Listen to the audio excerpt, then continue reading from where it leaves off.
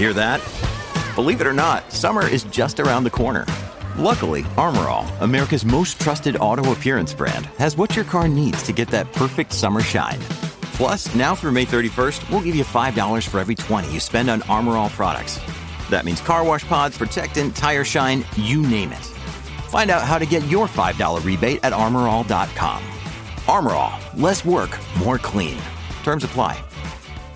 All right, missed the show? No worries. On point and on this podcast, the Trudeau government slamming the brakes on an ill-thought vaccine mandate that will take thousands of truckers off the road and threatens our supply chains. Well, they're scrambling to undo what they have put in, but the fix announced is not a fix, and those in the trucking industry are completely in the dark as to what's really going on. So we will talk about that. Duke of York is no longer a royal. Oh, yes. By birthright, maybe, but the Queen's youngest son has now been stripped of all his titles and is now just a regular old private citizen known as Andrew, who's going to be left to live his life in privacy and fight his own legal woes. It is unprecedented, but it is, no question, I think the Queen long overdue to take such an action. Trudeau government wants all Canadians, to get into electric cars in the next decade. Yet if you want to drive an electric car, we need lithium batteries. And China has now cornered this market and bought up most of the world's supply, including many Canadian mining companies. So the question is, why didn't the Trudeau government protect this crucial ingredient that they themselves designated just last year as essential to our economy? We'll talk about that. We also keep hearing from the climate experts that we have 10 years before humanity faces extinction, but they've been saying this now for decades. We've been at that tripping and tipping point for decades. So why does the narrative remain? There's a new study suggesting that it's the forecasting models that make the predictions so unreliable. Let us get talking. This is On Point with Alex Pearson on Global News Radio. I just want to assure Canadians that we've been working very, very hard to ensure that supply chains continue to flow. Of course, I continue to work with my colleagues in transportation and others to ensure that that just as we have throughout this pandemic, that supply chains continue to be resilient. What a load of hooey. We're getting the gears from the Trudeau government, which is flip-flopping on a flip-flop of a policy that has never been anything but a game.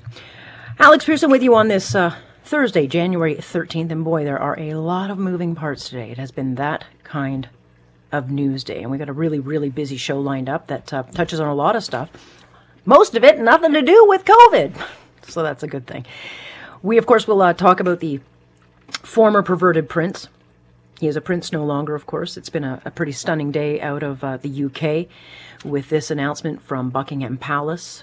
And the Queen has, she stripped her third son of his royal titles and all his patronage appointments and all the rest of it. And so, boy, oh boy, what a big story. He is now a peasant like the rest of us. But it's a stunning development, and I got to be honest, I'm a little surprised that the Queen has put up with it for this long, and he has brought her a lot of disgrace. Needlessly, but nonetheless, we will speak with a author and a royal biographer about this kind of unprecedented day in the UK. But I want to start on what has been a total, complete communication fail. A flip-flop of a flip-flop involving, one of the most important issues facing our country right now. And this whole thing started last night when we learned that the Trudeau government was walking back its ill-thought vaccine mandate on our Canadian truckers, who they insist, can only bring goods across our borders if they're fully vaxxed. So I'm, in bed after the show, kind of going through the news, and the information comes out, and wow, that's a big reversal. But the news was that unvaccinated Canadian drivers would be exempt from this mandate set to come in on Saturday the 15th. And I was shocked, but it came as a complete shock to the trucking industry, which has been a complete afterthought to the Trudeau government, which has been begging them for months not to do this, warning that they'll be left short thousands of truckers when they're already dealing with shortages. They warn that the supply chains will be sent into chaos. And all day we've been reporting this. telling you all about, well, good news, at least they're coming down on this thing. But just before the show, the Trudeau government sends out this statement saying, oopsie, yep, made a little mistake. Yeah, that information was wrong. Nothing's changed. So both Canadian and American truckers still have to be fully vaccinated by this Saturday, or they've got to test and quarantine for days, which is something truckers can't do. It takes them off the road for days. Truckers don't sit around. They pick up a load, they drop a load. They pick up a road, they drop a load. They just keep going. And so this is a colossal cluster truck. And this screw-up is creating so much confusion on an issue that affects billions of dollars of trade that we move across our borders every single day. So how this information got out to the media and was left to sit there, stew, go across this country, and it's not clarified for 20 hours is absolutely unacceptable. But welcome to political pandemic policy making. And we've seen so much of this pandemic policy making that's designed to score political points versus what's actually good for us and this country. And unless it changes again, and it very well could, come Saturday the 15th, as many as 16 to 20,000 Canadian and even more American drivers could be parked if they're not vaccinated, which means that thousands of daily shipments of goods will stop moving. And so we're talking things like fruits, vegetables, things we can't grow in Canada in the winter. We're talking about auto parts. We're basically talking about everything you find on a store shelf that will be affected. And on January 22nd, the Biden administration, well, it's going to make things worse because it's bringing in its own useless vaccine mandate. And unless both sides back down, finding toilet paper is going to be the least of our problems. And as economist Ian Lee, who chatted with John Oakley just before the show, said, there are very, very real consequences to these decisions. Because people say an economic argument, lives are more important than money. Don't you understand, Professor Lee, No. I need to eat. All of us need to eat. We have to go to grocery stores and the food has to be on the shelves. And I'm seeing images today in the New York Times and some other American media of grocery stores with nothing on the shelves. It's not just an economic argument. No, it's not. He's right. And let's talk about safety, because apparently safety of our truck drivers hasn't been much of a thought for the first 18 months of this clown show. I mean, while we were all locked down making bread, well, I wasn't, making bread and coming up with whatever Netflix special you want to dive into, truckers across this country were putting their arses on the line, keeping food on our tables. And no one was worried about them. No one was worried if they got COVID. And that's because even though they were doing thousands of trips back and forth over the border daily, there's no evidence that truck drivers have been a source of spread. Not then and not now. Yet as our supply chains crumble, the Trudeau government seems very determined to make it look like they're taking action, being strong, while ignoring the very real threat that this mandate poses to our everyday life. We got enough problems right now. So why they're playing a game with this, I will never understand. I mean, we move $640 billion in goods across this border every year with our neighbors. 1.5 billion of that a day. And truck drivers bear 70% of these loads. We cannot function without the goods they bring in. Yes, we want people vaccinated, but what is the cost? And how does this keep us safe? Truck drivers sit alone in a cab. They have very little contact with people. They are not a threat. So I don't understand how this makes anybody safer. And when a government makes policy, they have to manage the fallout, and that's not happening. Otherwise, they'd have come out and clarified news reports immediately, saying, no, there's been a mistake, that's not true. But no, they've let it play around the clock for hours on media right across this country. And if they were seriously concerned about managing this, they'd have maybe spent months trying to help recruit drivers to fill the void. They've done nothing of that. Maybe they'd find a way to make sure goods can move back and forth without disruption. This is the worst kind of politics because it is reckless. The reality is, the Trudeau government floated an idea. They wanted to maybe change the policy to see how the public would feel. We've seen this time and again with all sorts of politicians. But I guess today their polls told them that moms in downtown Toronto or Montreal are good with this. Well, those polling numbers may change when their favorite store has nothing to sell them. But hey, at least they've got our backs, right? Because people say an economic argument, lives are more important than money. Don't you understand, Professor Lee, you know? No. I need to eat. All of us need to eat. We have to go to grocery stores, and the food has to be on the shelves. And I'm seeing images today in the New York Times and some other American media of grocery stores with nothing on the shelves. It's not just an economic argument. There you go. Yes. That is economist Ian Lee pointing out the obvious. We need stuff. And there are costs of the decisions being made by those who insist, safety first. But today was just a gong show.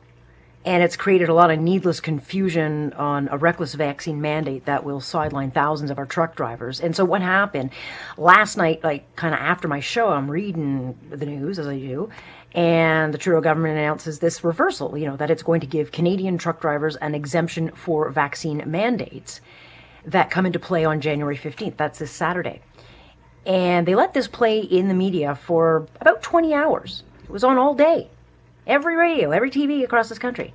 And then around 5:30, we get this announcement that, oopsie, Trudeau government made a mistake. No changes are being made. No, everything's set to go. Come January 15th, truck drivers crossing our borders will have to be fully vaxxed or they get sidelined. And this is going to affect thousands of trucks coming across our borders at a time when we've already got driver shortages on both sides of the border, and we've got supply chains that are brittle thin at best.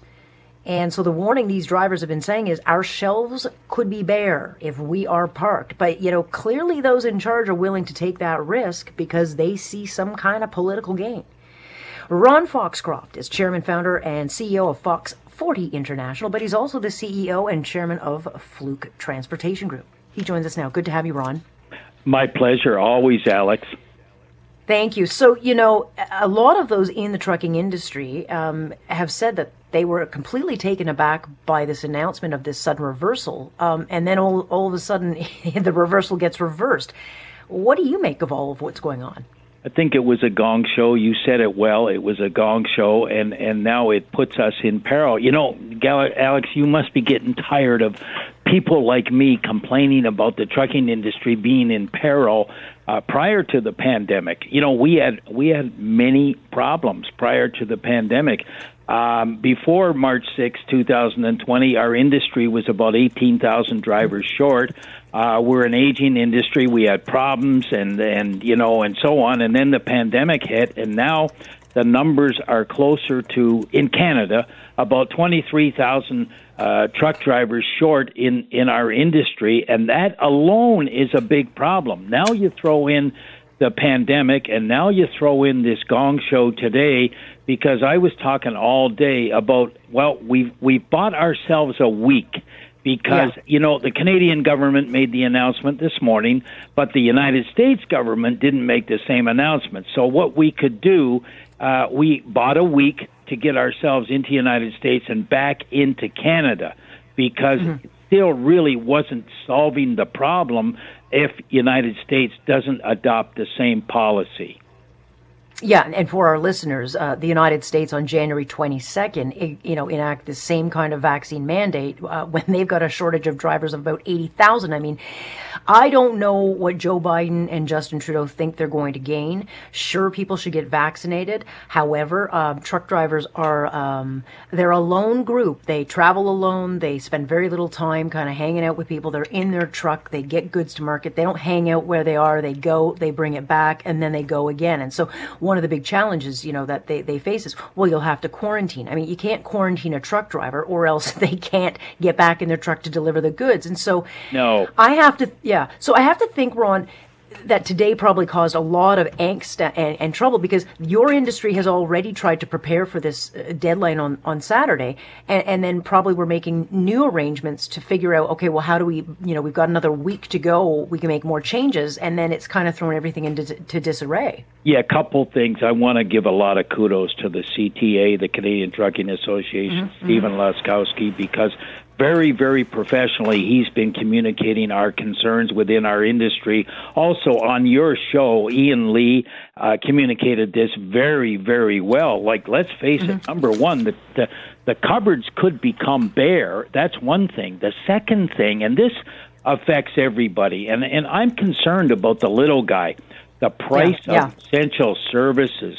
At Fluke Transport, if it's on time, it's a fluke. We truck essential services, things that go into grocery stores, big box stores, pharmacy stores, and the average person has to depend on that. The average person has to eat, and I can't believe what the prices are going to be. An economist told me the prices in the grocery store are going up this month by about 7%. Alex, Roy Green tells me you're really smart. And well, I don't think generous. You have to be very smart to figure out what the price of groceries are going to be December 31st, 2022.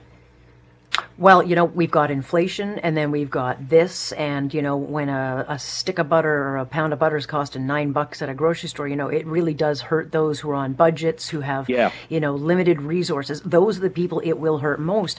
But, the other thing is, we want safety, but at what cost? I mean, this is driving a lot of the most experienced drivers off the road who are saying to hell with it. And so that experience leaves the industry.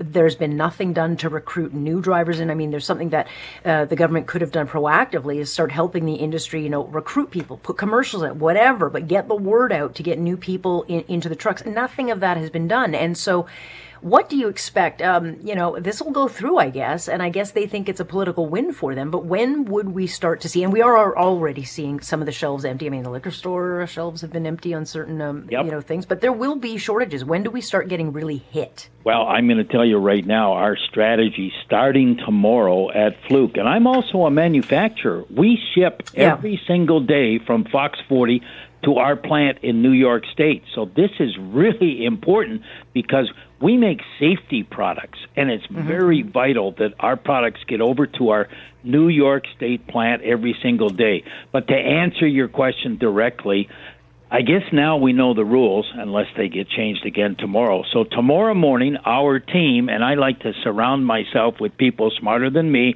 we're going to develop a new recruitment and retention service within Fluke Transport. We have to take it on. We cannot leave this to the responsibility of the government because, just because of the size of government, Alex, they can't move as fast like they do in 12 months what I do in 12 minutes. So we're going to meet tomorrow, and all our trucking companies are going to meet tomorrow, the CTA, and we have to innovate a new recruitment and retention program for the trucking industry across Canada because we are aging, we are losing drivers. It's a real big problem. Ian Lee said it best. Finally, we're going to have shelves empty. And forget the price. I mean, it's going to hurt the little guy. It's going to hurt every person in Canada as the prices go up and the shelves become empty. So we have to take on this responsibility, and kudos to the CTA because I know they're going to lead us and help us and give us some ideas. What are those ideas? I don't know because today was very confusing for us in the industry. Yeah, it sends a signal that there is confusion and uncertainty, which never helps an economy. And it causes a lot of needless panic. And we saw what happened at the beginning of this pandemic run when everyone ran out to get toilet paper. This sends needless panic at a time when people's nerves are absolutely frayed. And the government keeps saying, well, we're working with the industry. We're working in the industry. Are they? I'm not too sure about that, but I'm glad you brought that up because last April 2020, we trucked from Pennsylvania 25 loads a day of toilet paper. And you remember the panic. Jeez. Well, oh, yes. That's just one product. There's thousands of products in the big box stores and the grocery stores. And heaven forbid, if those shelves start to become empty, we are going to be in a real panic situation in this country. So I really believe, Alex, we in the private sector have to lead the resurgence of recruitment and retention of truck drivers. We are essential service. We are a skilled trade, and we have to do more to recruit and retain. Yeah, and to your point, I mean, in the beginning of this thing for the 18 months, no one was concerned about drivers spreading or bringing COVID back because the need for food and essentials and living was that great that we would never dream of telling our truck drivers to stay home and lock down. So there was no concern then. There's no data to suggest that drivers are causing massive spread and threat to our safety. So I guess we're going to have to see a bit of a game of Russian roulette. Do you get the sense that they're going to reverse course again? I don't think they're going to have a choice ultimately. And will that bring back some of the older generations? Will truck drivers come back if the government backs off of this? I'm sorry to say, I think the rule is ultimately going to be put in place. I don't see that, Alec. You know what? Prove me wrong.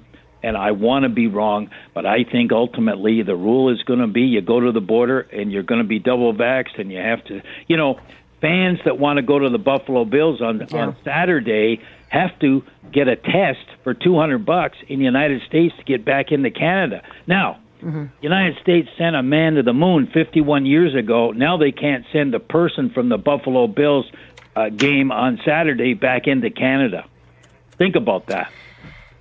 That's all I do, Ron, unfortunately. It's just, we've got politicians making what I think are very foolish and short-sighted decisions for political points. But at the end of the day, it is the greater good that who will suffer. So I will keep my fingers crossed that some sanity will prevail, and we'll certainly keep in touch. But I wish you the very best of luck, and I thank you for joining us. Thanks, Alex. It's always a pleasure. That is Ron Foxcroft, who has been in this industry for a whole long time with his Fluke Transportation Group. And so, of course, we'll see what comes out of this. But are they that stupid? I mean, I know it's a rhetorical question, but really? I don't see how they think this is going to end well. But let us see what happens. Well, big news out of the UK. Prince Andrew no longer His Royal Highness, and this coming just a day after a New York judge greenlit this civil suit against her youngest and what many have said is her favored son, who is now also accused of sexual assault. The Queen has signed off on Andrew being stripped of his military titles, his charities, and so he'll no longer be addressed as His Royal Highness, and the Duke of York is no more. Andrew Albert Christian Edward is actually his name. I had to look that up. Will have no more public appearances, and from here on out, he's going to be fighting his own legal issues as just a regular old private citizen. Quite a day in Buckingham Palace. Angela Levin is an award-winning journalist, a royal commentator, but also a biographer who's written numbers of books, including one, Conversations with the Prince. She joins us now. Good to have you, Angela. Thank you. Thank you for inviting me. So this is fairly unprecedented, but I got to be honest, I'm so surprised that the Queen has been as patient as she has been on this. I think everyone's surprised. I'm absolutely shocked to my toes. I think that she has realized that it's gone on for too long and that the amount of steam that is running now against him could blow the whole royal family out the window just as much as him. She is a pragmatist, and although she loves Andrew dearly, and as you said, he is her favourite son, she has a very fine dividing line between being a monarch and being a mother. And often the monarch wins, and this is the case in point of it actually winning. She gives in a lot nowadays, so the older she's got, the more relaxed she's been. But when it comes down to it, it's her decision to serve all the citizens that she can until she dies, and that includes putting all the countries in the Commonwealth first. Wow. Yeah, and I mean, she serves country first, but she is a mother, so it has to be very, very painful for her. I mean, as angry as she must be, she's got to protect, the royal family and that, and the name, but it's got to be painful for her. It's agony, I think. But one of the problems is that Andrew hasn't taken it seriously enough. We had him on a night news program where he was absolutely impossible to understand. He kept dismissing it and making jokes, and he just didn't take it seriously. And saying how wonderful he was with Epstein, who we all know was a very abused underage girls. And when he finished, he said to the director, who she told me, he said to her, hadn't it gone really well? I'm delighted. And then he went to the Queen and said the same thing. Well, it was so appalling that it indicates that he's not very good about talking about these things, because he only sees it from his own point of view. And he is quite arrogant, and he doesn't like to listen. And he got to the stage now where it was getting, I think, quite dangerous.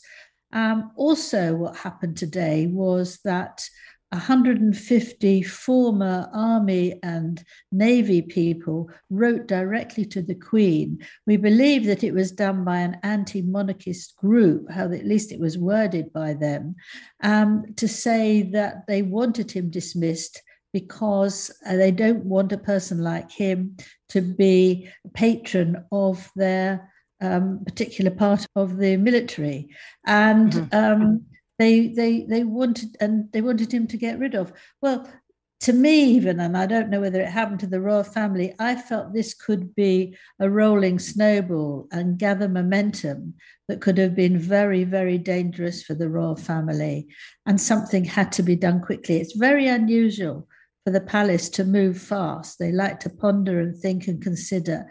But I think that if she'd asked Prince Charles and Prince William for help, which I'm sure she did, that they are so furious with their brother, well, our uncle, that they would have said, this is absolutely enough. Added to which, if he does agree to go to court and just try and fight for his case, a lot of the people who the lawyers want to speak to will be interviewed over the summer. The case is believed to come out between autumn and December, but they need to clarify everything and get all the paperwork in place. And that, of course, will put a tremendously heavy dark cloud over the Queen's Platinum Jubilee, which is due to take place at the beginning of June. And so I think it would have got the headlines rather than the Jubilee, which is just not fair on Her Majesty, who's been on the throne for 70 years.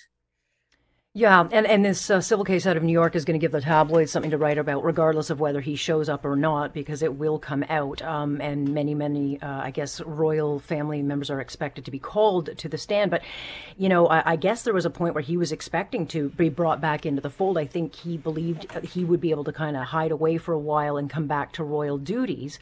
What happens to him now? Is he just Andrew? Does he appear with them? Does he go to Christmas at the family? Like, is he completely exiled? Well, I don't know if he's completely exiled. I mean, none of us know if he was with the Queen over Christmas. I mean, that's the private part of her life and one which she hasn't shared. But he certainly won't be at the Jubilee.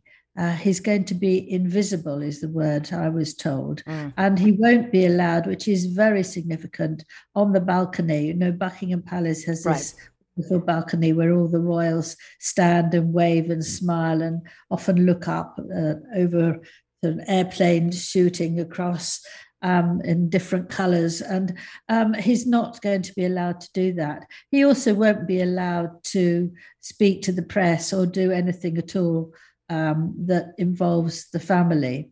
He will be at a loss because he doesn't have many interests apart from riding and playing golf. He used to tag on playing golf a lot onto his when he went abroad for being an advisor on business. And I think that he won't know what to do with himself, actually. I expect a lot of television, a lot of anguish. And maybe not himself, because he's not a very good TV interview. Just before I let you go, Angela, I mean, he has been selling off some of his assets. He just sold off a Swiss chalet, not a restaurant, but he made a few million. I think it was about 17 million or 30 million Canadian on a chalet out of that he sold. Does he get to keep that money? Is that his money? Is that the taxpayers' money? I mean, does he have money to carry him along? No, it's his money and his ex-wife's money. They bought it together, but he has had to pay £6.5 million to the woman who sold it to him, who was about to take a case against him because he didn't pay it when he first bought the place. And actually, it's a wonder that he will be able to keep much of it, because Virginia, who's put the accusations against him, will demand a huge amount, because she, with the help of her lawyers, doesn't necessarily want all the money. She wants to fight it in court. So if she gives in to this, it's going to have to be an awful lot of money. Boy, oh boy, what a fascinating day, and no question it's not the last we've heard of it, but you have a particular insight as you've had, been writing about this and following it, and certainly talked with the royals in many of your books to give us a perspective that most of us don't get to see. So, Angela, very much appreciate your time on this, and I thank you. It's a pleasure. Thank you. That is Angela Levin, who is a royal commentator, but also author, if you're interested in her book, Conversations with a Prince. And boy, oh boy, they're going to have a lot to talk about and write about for a very long time. Not about Prince Andrew, but what are we going to call him, Andy? So, electric cars are the future, we are told, and at both the federal and provincial level, we have poured millions and millions into upgrading car plants so that we can stake our claim in the market. But you can't make electric cars without electric batteries, and those batteries can't be made without lithium. And that's why the Trudeau government designated lithium as an essential to our economy just last year. It created this joint plan with the United States to secure supplies of this mineral. We don't have lithium mines. We don't have plants here to process it, and no processing facilities. We do, however, have Canadian companies that develop it in other countries, but it doesn't appear that anyone in this government is paying attention to the fact that China has been very, very busy buying up a lot of mineral companies with very little oversight or pushback, and it now controls the majority of the key material needed to make batteries that the Trudeau government is banking our country's future on. Dan McTeague, former Liberal MP and president of Canadians for Affordable Energy, joining me now. Good to have you, Dan. Good to be here, Alex. So this headline caught my eye because a company called Neo Lithium was just purchased by China. And normally a company like this is supposed to be reviewed, and I guess to make sure that it's on the up and up and all the rest of it, and, make sure that it's not a threat to our economy or our national security. They didn't even review it. They're just like, yep, take it. There you go. Buy it. I mean, it's a significant thing that we're just giving this all away.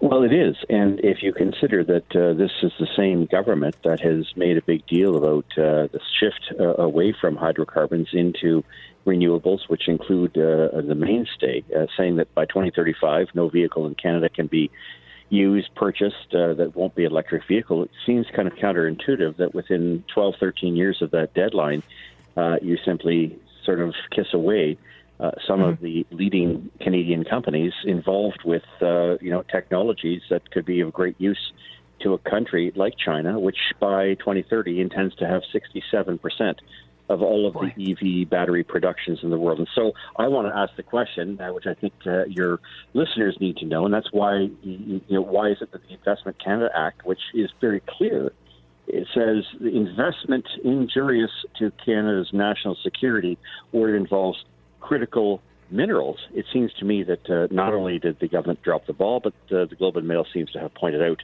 the government completely and utterly is complicit in giving China a pretty significant access to Canada's minerals, which will be needed to achieve its objective of virtual monopoly within several years.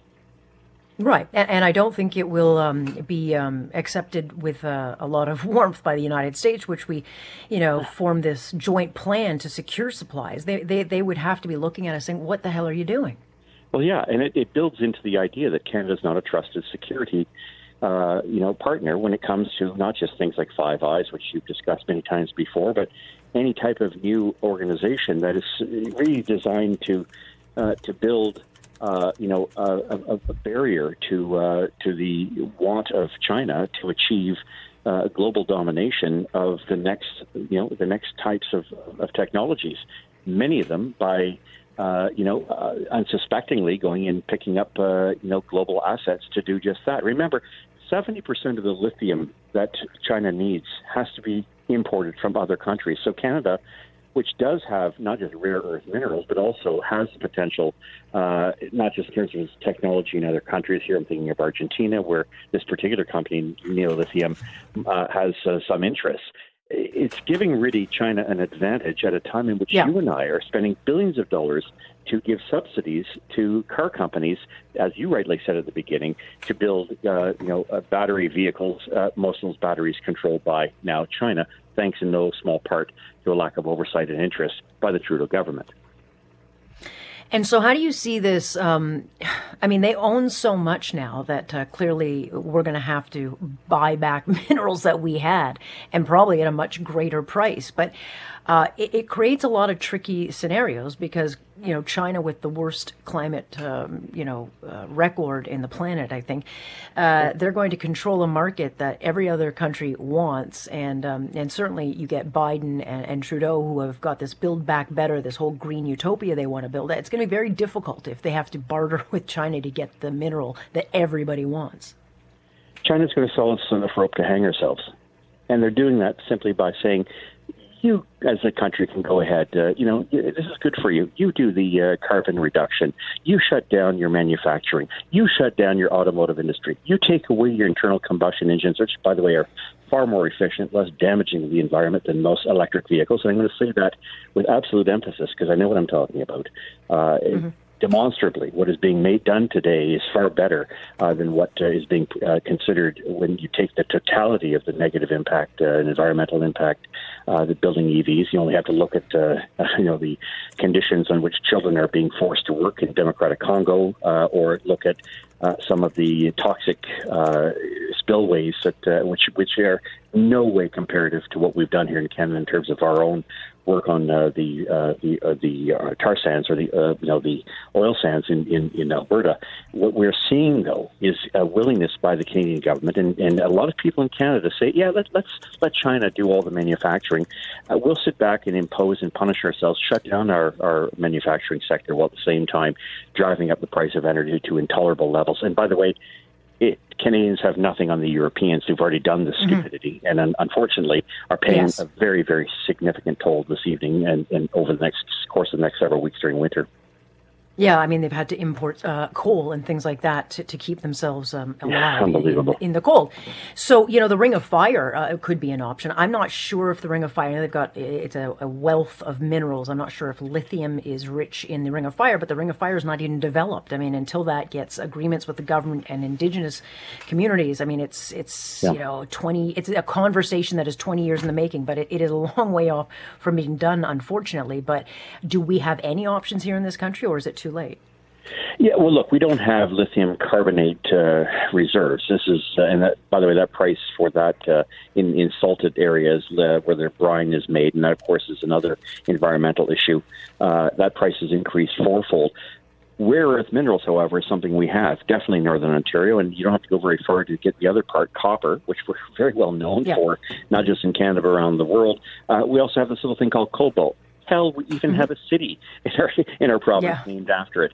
So we have the building blocks, we have the materials, but we lack the understanding that we need to process in our own backyards. We've lost the ability in so many areas to look after ourselves. We can always get someone else to do it for us and live this fat, wonderful life that we seem to be living.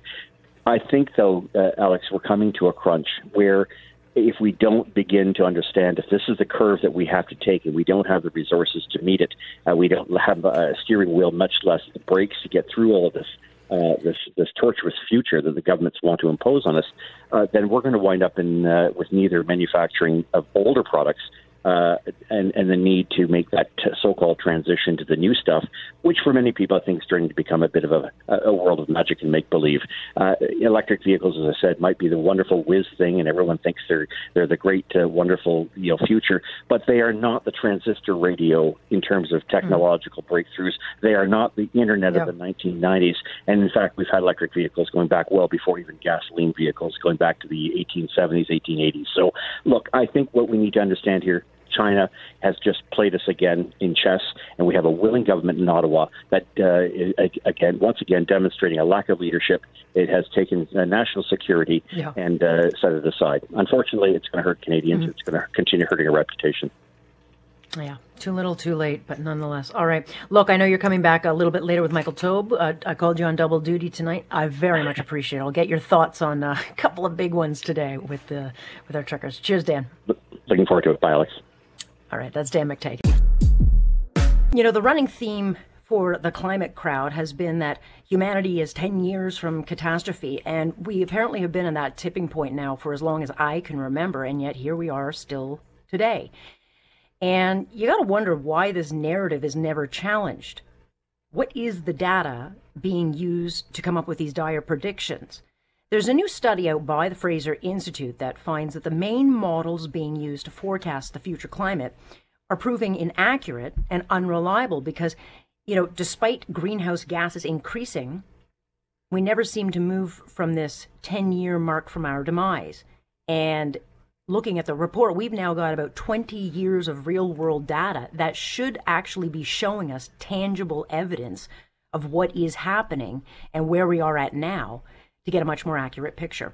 Kenneth Green is a senior fellow at the Fraser Institute. He is the author of this report, Is Climate Catastrophe Really 10 Years Away? Good to have you, Ken. Good to be with you. So models, they have improved, I guess, but they always say the same thing. And we rely on speculative models to make policy. And so the policy is just being made on best guesses. That's right. And that's the crux of the problem right there, which is we rely on speculative models to make policy. We treat speculative models as if they're generating actual data, real-world data of measurements of things or characterizations of things that are real. And we use that also for evidence in things like that, creating regulations of people A are doing things to people B, and we want to stop them. And so the real core of the problem is we have taken these models to be science. They have relabeled themselves the science, and we're treating them as if they are real when they're not. And these 10 years to Armageddon models or 10 years to Climageddon models are very much that way, which is they are highly speculative. They're not based on simply extrapolating a line forward from what we've actually measured and seen using traditional empirical science. Instead, they forecast the future based on completely speculative ideas of what the future is going to look like and what would have to happen along the way for it to look like that. And that's the thing where I think people don't understand. They become confused about not only in climate change, but in other areas as well. Right. And as I read through your report, the one kind of headline that kept coming back to me was what we just witnessed in BC, where we knew or we learned after the fact that all these reports had been written in 2015, 2016, warning, you've got to increase the infrastructure. There's a flood coming. You're built on a floodplain. You need stronger dikes. And of course, government policy or government action is never to be found. And then we find ourselves with calamity at our doorsteps. And so is that the kind of data you're looking at where it's like, okay, here's what we've got. This is what we're looking at. This is how we should be moving forward. Yes, that's exactly right. Which is why we should be we should be using the data we have, which is real observational data, to be planning our steps forward to reduce risks of climate change. So as you said, if the concern about climate change is that we're going to have coastal flooding because sea level might rise, then we should be figuring out ways to protect the inland environment from higher seas, whether it's through conventional engineering technologies that we've had for literally thousands of years. The same is true of water distribution. If we're going to have droughts in some areas, too much water in some areas, too little water in some areas, we need to be looking to address that incrementally and responsively, adaptively, using our conventional technologies we've had since the time of the Romans. we don't need to be, what we should not be doing is saying, I think the future is going to look like X, and I'm going to head towards that. But in the meantime, I'm going to ignore all this other real-time proximal threats because I'm focused only on what I think is going to happen in 2050 or 2100.